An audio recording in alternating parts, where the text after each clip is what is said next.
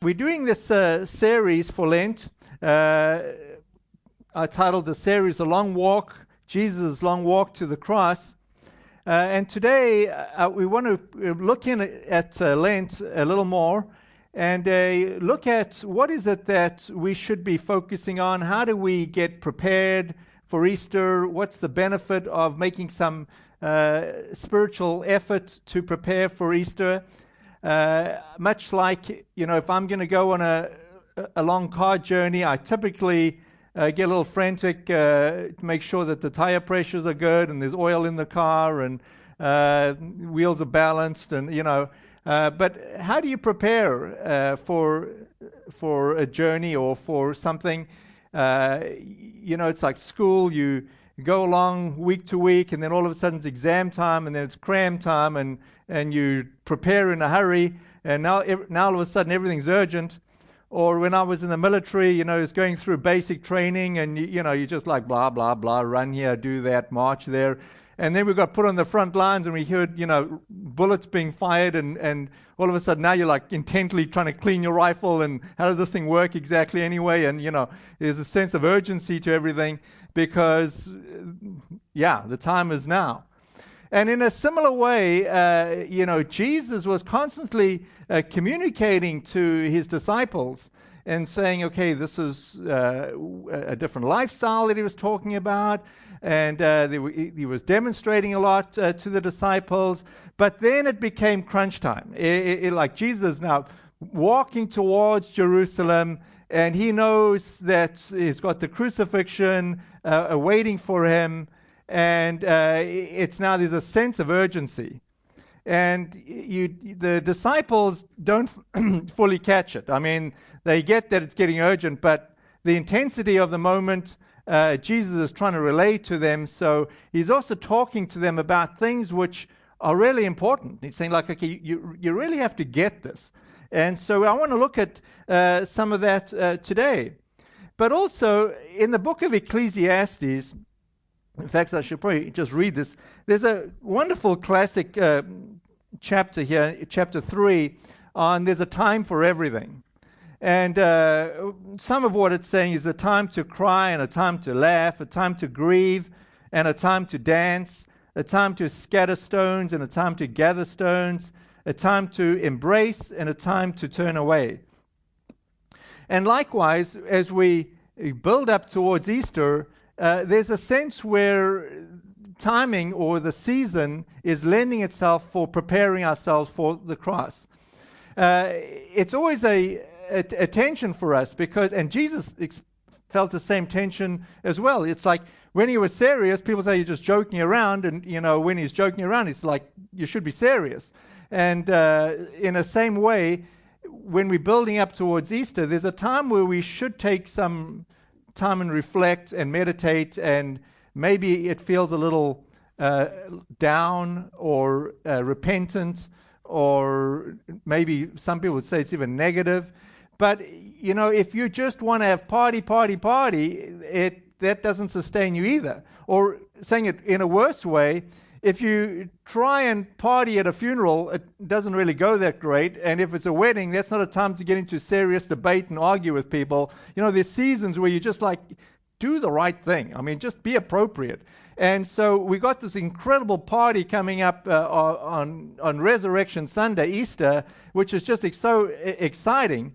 But the build-up is not that exciting. There's a time for preparing and reflecting and cleaning house. And so this is what we use Lent for, is to go deeper and to reflect on what it is that's coming our way. The other thing, we shouldn't be unprepared. Life constantly has turns and changes that catch us unprepared. And our faith in the Lord should be something which is consistent in good times and in bad times. But often it's during the down times or the difficult times or the serious times that our faith grows. It's when we have challenges. All of a sudden we've got an illness that we didn't expect, and it can be really serious. Now it's like, okay, where's your value system? What's important to you? So there's just seasons that we go through that we want to be prepared for, and that's what I want to look at today. So really what I'm asking you to get out of my message here is the ability to stop or to slow down with the idea of saying, God, what is it that you're doing in my life? What is it that you're doing around me? What is it, Lord, that you want me to take notice of? And unless we can, increase our awareness to listen, if we just keep going with the busyness and the hecticness of our schedule, it's very hard to ask that question and to then be able to respond to that question, because God is always doing stuff in your life and around us. But are we sensing that? Are we attuned to that? So let me just ask the Lord to be here with us in a significant way. Holy Spirit, I just invite your presence, move in us. We just ask, Lord, that you would transform us, that we would understand what it is that you want us to be doing or changing, or how you're trying to encourage us, or what is it that you want us to take notice of. And so, Lord, I just ask that you would draw people to yourselves today, people that might not know you, or people that feel distant from you, or people that feel upset or hurt, that you'd heal and restore. Lord, that your love would cover what we're doing as we build up to Easter. In your name, Jesus. I've titled my sermon today, unusual title perhaps, Say What, Be What, Do What. Somebody asked me this morning, what's the title of your sermon? I said, say what? And they said, no, what's the title of your sermon? I said, say what? Well, it's like the disciples. I felt like they kept saying to Jesus, say what? What did you say? What are you asking me to do? They just never got it. It's like, what do you want me to be? And Jesus, this is what I'm telling you. This is what I'm saying. It's very clear. It's plain. Say what? Do what? Be what? So I want to look at that, and I want to look at it in Luke chapter 17. And I'm going to go in reverse order in the chapter, and I'll explain it in a bit. But the first part of this is the disciples were constantly trying to figure out the kingdom. But it wasn't just the disciples, it was also the religious leaders. So what was going on was this, and it's still going on today, by the way. People are saying, when is the Messiah going to come? So if you're Jewish or you've got a Jewish family, that's still the question today. When is the Messiah going to come? And or saying it in different language, it would be, when is the kingdom going to come? And with that is people's own expectations of what that's going to look like and what life would look like if the Messiah was here. And, so picking it up on Luke chapter 17, verse 20, one day the Pharisees asked Jesus, when will the kingdom of God come? Okay, so here's the classic question, and your Jewish friends would be asking a similar question. When's the Messiah going to come? Or in this case, when will the kingdom of God come? Jesus replied, the kingdom of God can't be detected by visible signs. You won't be able to say, here it is, or it's over there. For the kingdom of God is already among you. Okay, so the Pharisee is probably thinking this way. Here's a religious ruler, and he's thinking, man, when we get the Messiah or the kingdom of God comes, there'll be like a ruler in Jerusalem, and it'll be obvious that this place will be like under the protection of God. It'll be the stronghold, and it'll just be so great. It'll be back to the days of David or Solomon, and it was just obvious that God was protecting, and we're looking for that again. And Jesus says to him, oh, no. It's not going to be like that. It's not going to be like here, or it's not going to be there. And the guy's obviously like, say what? Say what? What the kingdom of God, like, what is it going to be like? And then Jesus says, well, the kingdom of God is already among you. Well, clearly because he was referring indirectly to saying, hello, I'm here, I'm the Messiah, I'm already among you. you like looking for me in the wrong places, or you're expecting the wrong things. You need to reorientate your life to what and who I am, who Jesus is. And so the rest of the chapter then unfolds about the kingdom of God in the future when Jesus will return. So Jesus is with his disciples. He's making his way towards the cross, and now he's trying to answer all these big questions. One of the questions he's trying to answer is, okay, what is it going to look like when I come again, when I return? And he unfolds this next section, and basically is saying, look, people are going to be partying and carrying on, and just like they are now, and there'll be no change in the atmosphere or in the mood, and then suddenly I'm going to appear, just like Noah. And he uses that example. It's like, people just partying, going on. And so we get this warning from Jesus, like, okay, be ready. We don't know when he's going to come again. And he's telling this, obviously, before he's even being crucified. He's building up to this. So one of the challenges, and I've been, for some reason, this Lent season, I found myself using this phraseology for myself first and for a lot of people that I've been speaking to. And that is this: how do we get better and not bitter? And I'm not that fantastic. I stole that phrase from, I think, Rick Warren when I first heard it, but it just resonated with me. And when we have challenges in our life, our tendency without God, or even with God, is to get bitter. We get angry. In this particular case, what God is saying to this Pharisee is, look, don't miss it. Don't get angry. Don't lose the situation. Don't get bitter, because he knew that this guy probably wasn't going to believe in him. But in a similar kind of a way with us, when God doesn't do the thing that we expect him to do, we think, okay, mate, God's going to heal. I know if I just pray and I fast and I believe, God will heal me, or, my friends, my family, or whatever. In my case, he'll do it. And then God doesn't. And then there's a tendency to get bitter. Or we believe, man, if I just do this thing financially, God will just bless me, and then he doesn't. And then you get bitter. Or you could have a different attitude. You could say, God, what are you saying to me? You are you, and I need to learn from this situation. And we always have this choice. It's a choice of faith. It's like, how do we move forward? How do we grow in our pain? And Lent is this time period where either we see the pain around us, or we self-inflict the pain by fasting and saying, okay, I'm going through discomfort. It's not exactly pain, but discomfort, so that we can increase our senses to what God is doing, so that we can grow.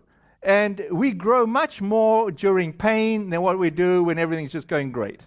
It's just always been a Christian reality. But the challenge for us is when things don't make sense. The kingdom of God, in this case, couldn't understand it. When God doesn't do what you expect him to do. When believers don't do what you expect them to do. How do you get better and not bitter? How do you take those pieces and say, God, this really upsets me, but I choose to lean into you and into your love. I'm trying to learn from this. And when we have that response, God teaches us so much. So much. So let me move backwards then into this Luke chapter 17.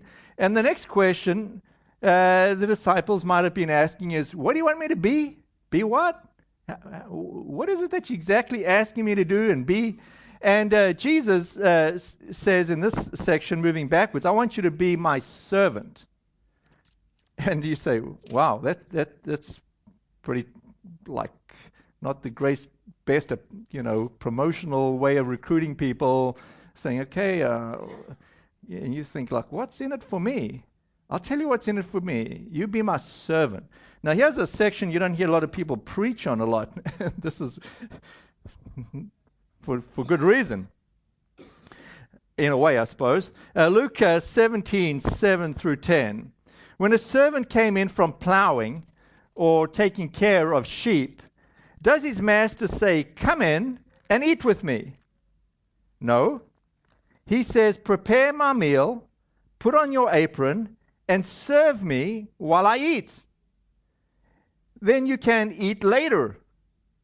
And does the master thank the servant for doing what he was told to do? Of course not. In the same way, when you obey me, you should say, "We are unworthy servants who have simply done our duty." Now, doesn't that just warm you? I mean, doesn't that say, all right, sign me up. I just want to be a servant. Nobody's going to thank me. I'm just going to be like exhausted. And then, I mean, this is the Lord speaking. But you can understand the disciples saying, like, "What do you want me to be? I wanted to sit at your right-hand side. And, I thought I'd be like famous like you. And can I hang out with you?" And Jesus saying, "Nah, like, be my servant." And so, of course, there's this whole double take. And again, we can get really bitter. And we can get bitter in church. Like, you can serve and serve and serve and feel like you don't get appreciated. And that's not a good thing. You should be appreciated. But on the other hand, God is asking us to check our heart and saying, what is it that we are motivated by?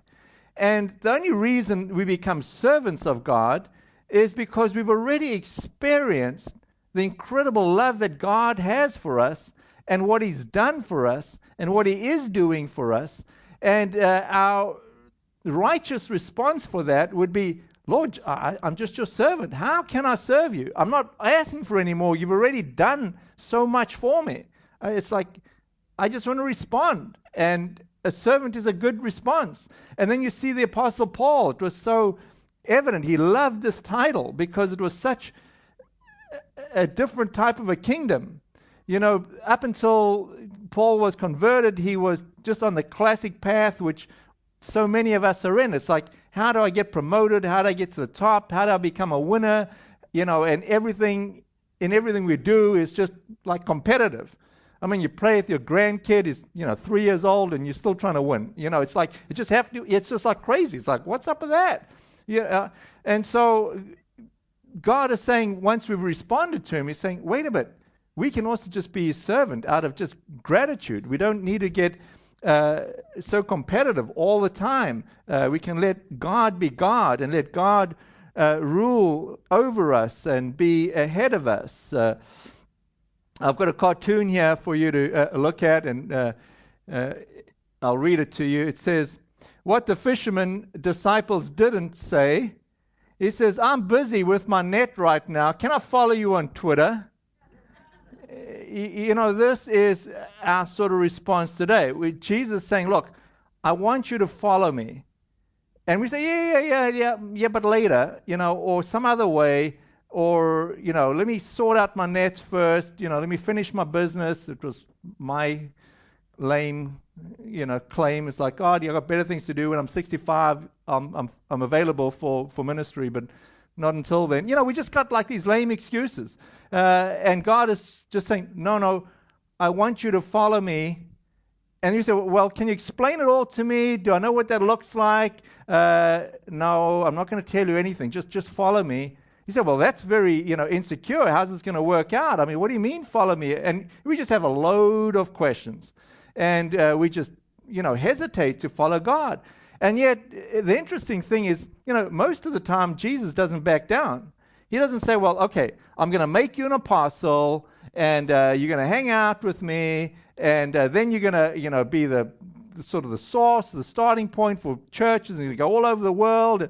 And they're like, "Wow, I get that vision. Sign me up. I just, without a vision, I just like perished. Now you're giving me the vision. Like, I'm into it." No, Jesus is like, "Nope, just follow me. Just follow me." And it's a test. What's the test? The test is a test of faith. Like, is Jesus good enough? Can we believe Him? Is He dependable?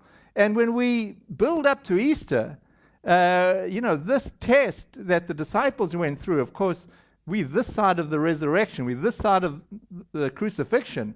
But building up to the crucifixion, I mean, the disciples were so confused.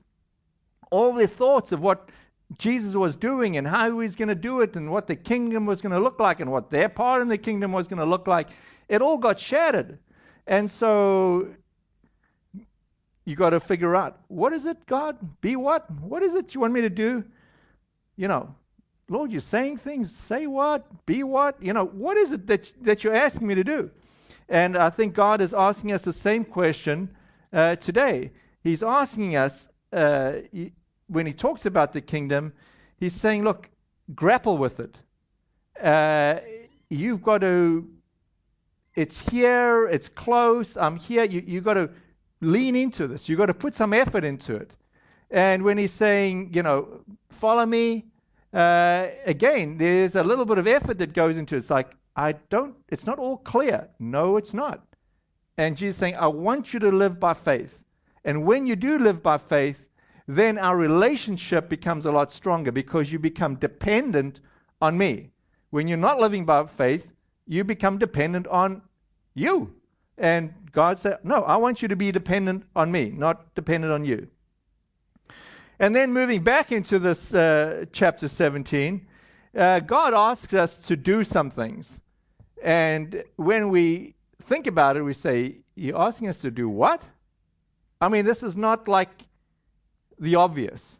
I mean, the scriptures become familiar to us, but God is asking us to do two things. And I want to start with the first one, to forgive. So in Luke chapter 17, 3b, in the middle of the third verse, it says, if another believer sins, rebuke that person. Then if there is repentance, forgive. Even if that person wrongs you 7 times a day, and each time turns again and asks forgiveness, you must forgive. You must forgive. And this is just so countercultural. It's just so against our nature. And I tell you, I've seen Christians come up with all sorts of gymnastics to figure this verse out. It's like, yeah, I'll forgive, but they didn't really repent. Oh, okay. Jesus just says you need to forgive. No, they weren't really sincere in what they were saying. You just need to forgive. No, they don't really understand how much they've hurt me. Oh, really? Okay, you need to forgive. And this just like irks us because it is just so like non-human logic. And yet what God is saying is there's such incredible freedom for you when you do forgive. And so this is like a really big deal. And in the parallel verse, probably more well known than the one I just read, forgive somebody 7 times a day, would be the one in Matthew. Then Peter came to the Lord. How often should I forgive someone who sins against me? 7 times? No, not 7 times, Jesus replied, but 70 times 7. And so I got another great cartoon here. We got this all figured out. He says, I tell you, not 7 times, but 77 times. And you got the person of a great auction. Not only do I have to forgive my brother, now I have to do math. It's like just so confused. It's like 7 times, 77 times, 7 times a day. Like, how does this work? And all right. Yeah, look, this is part of the freedom that we get when we walk with the Lord. The Lord is giving us a way of getting rid of poison that comes to us when people fail us or hurt us or we don't respond the way people think we should respond. God is saying we must forgive. The starting point for getting better for you is that you forgive. The most well, I'll come to this as we do communion, but God was forgiving. He was forgiving to his own disciples. He was forgiving to each one of us. He was incredibly willing to overlook our past errors, our current errors, our future errors. We are not perfect people and never will be. And yet God is saying, I love you. I love you. And we need to have that same godly response in a sense where God is saying, I forgive you. You need to forgive others.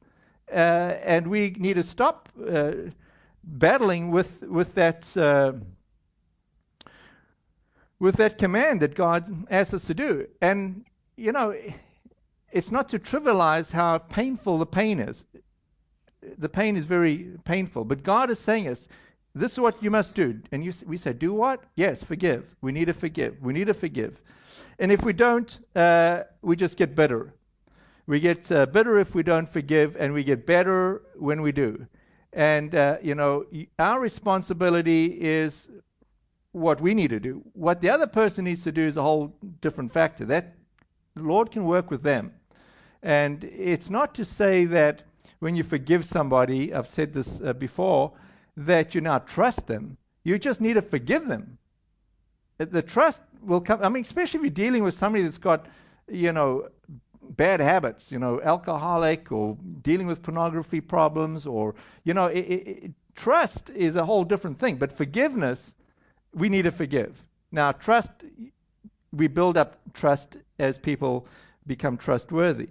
The last one I want to finish on, and this is the reason why I've taken this whole chapter 17 back to front, because I don't like leaving on a downer. It's like get so serious and somber. Sometimes it's kind of nice just to leave on a up, And so I like this story. This has been preached on a lot. This is a very popular one.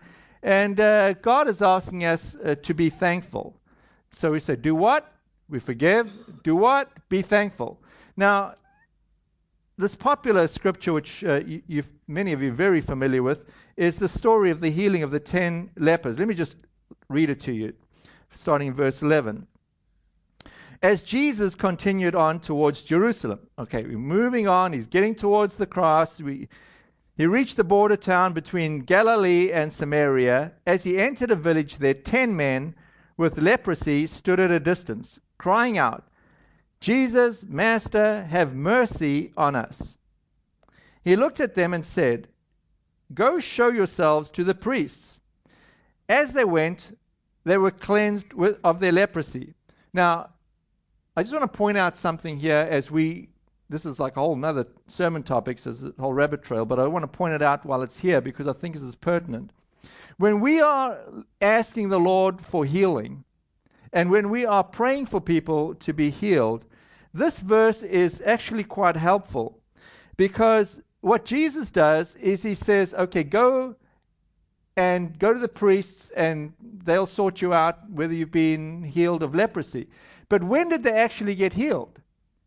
They only got healed once they responded to God. In this particular story, and it's a helpful story, they got healed as they went. And often with some of our healings, like we'll pray for God and we just say, God, okay, I want you to heal me now instantaneously, and often God does. But often it's only when we respond in faith to God, and as we go, then that response is a faith statement. These lepers could easily have said, who the heck are you anyway? And what am I going to go to the leading priest? The priest is always like giving us a hard time. I got leprosy. I'm not going to go make a fool of myself in front of the priest. I mean, heal me first, and if I'm perfectly healed, then I'll go to the priest. Let me just read it again. He looked at them and said, Go show yourselves to the priests. Okay, they still got leprosy. Go and show yourselves to the priests.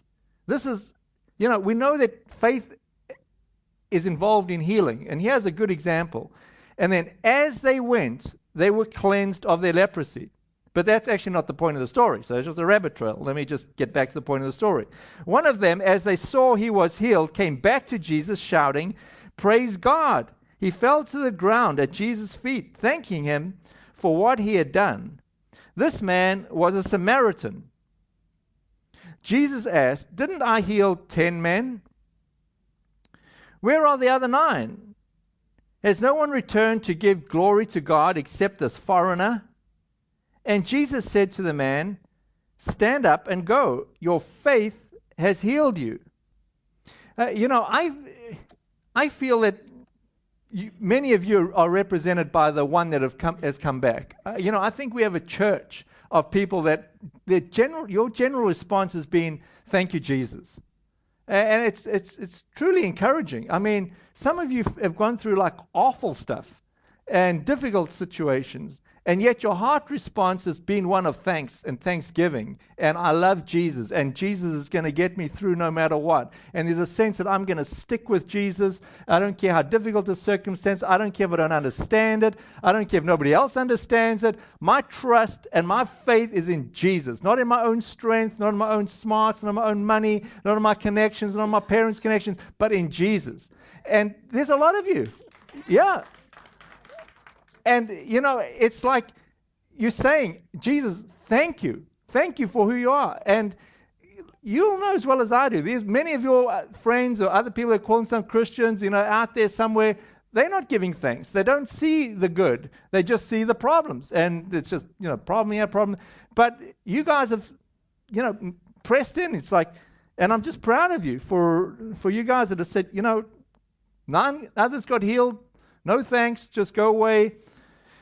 And what I want to finish with here is this idea of developing an attitude of gratitude, an attitude of being thankful. It's not that easy to do. I've tried to make, in my own personal life, I've tried to before I go home, I want to just take a few minutes and reflect, what are the things I can be thankful for today? I can't tell you how difficult that is. Not because it's difficult to find things to be thankful for. It's difficult to take 1 minute and just focus on this because, I'm late, I'm running, I've got to be for dinner, I've got another meeting, it's I've got 20 things to do. I don't feel like sitting down right at this moment in time. My head's going in a different direction. To sit down, stop, and give thanks. It's just very difficult to do. And again, I think the best time to do it is in the evening. For me, it should be in my drive home. I mean, switch the radio off and just Rob, just focus on the things that you want to be thankful for. It's a great discipline. I just wish I could do it. I'm working at trying to do it. I'm trying to get better at it. But, give thanks. And, for you folks that still have young kids, before you read them a bedtime story, ask them, what was the best part of the day today? And, let the kids think about the good stuff. Let them get a habit of giving thanks. And so as we go through this Lenten period, no matter what difficulties we're going through, can we develop, an attitude of, Lord, I want to give thanks. And the thing that's so exciting when we do this is we now start seeing all the good. We see the good in people. We see the people that have, helped us and sacrificed and gone above and beyond, and the people that just serve. And once you start focusing on this, your heart becomes warmed. If you only focus on the problems, which is so human nature-like, but if we can break that cycle and start seeing the things we want to be thankful for on a routine, regular basis, it's really helpful. And as Jesus is walking towards the cross, he's healing these lepers, he's talking to his disciples, and he's saying, get this trait, sort this out in your life. Have an attitude where you're just grateful and there's gratitude in what you're doing. This is really important. This is one of those lessons that Jesus is saying we really need to grasp. So say what? The kingdom of God is among you. Grasp hold of it. God is asking us to grasp hold of it. Be what? Be Jesus' servant. God is asking you to go and make a difference for him, for the Lord. Be a servant. Make a difference in this world, in your home place, your workplace. Make a difference. Do what? Both forgive and give thanks. Why don't we have the worship team come on up? Jesus, we just acknowledge that, like the disciples, we would like to ask you different questions or go in a different direction than the direction that you're often leading each one of us in our lives. And you are speaking to each one of us. You're doing things around each one of us. There are things that you're asking us to grasp and do and reach out. There's parts of our life where you're asking us to become more like a servant and less like a, prima donna. And Lord, there's aspects in our life where we're saying we need to forgive. We need to just let go. And Lord, there's always the desire where you're asking us to put our eyes on you and to give thanks. Thanks to you for all you've done in our lives and what you are doing around us. So Lord, I just pray that as we go into worship, you would allow our hearts, Lord, to be molded by you. Lord, you'd break our bad habits. You'd allow us to be transformed, to become more like you. We just thank you for the freedom, Lord, and the joy that you said is set before us. Thank you, Jesus. Amen.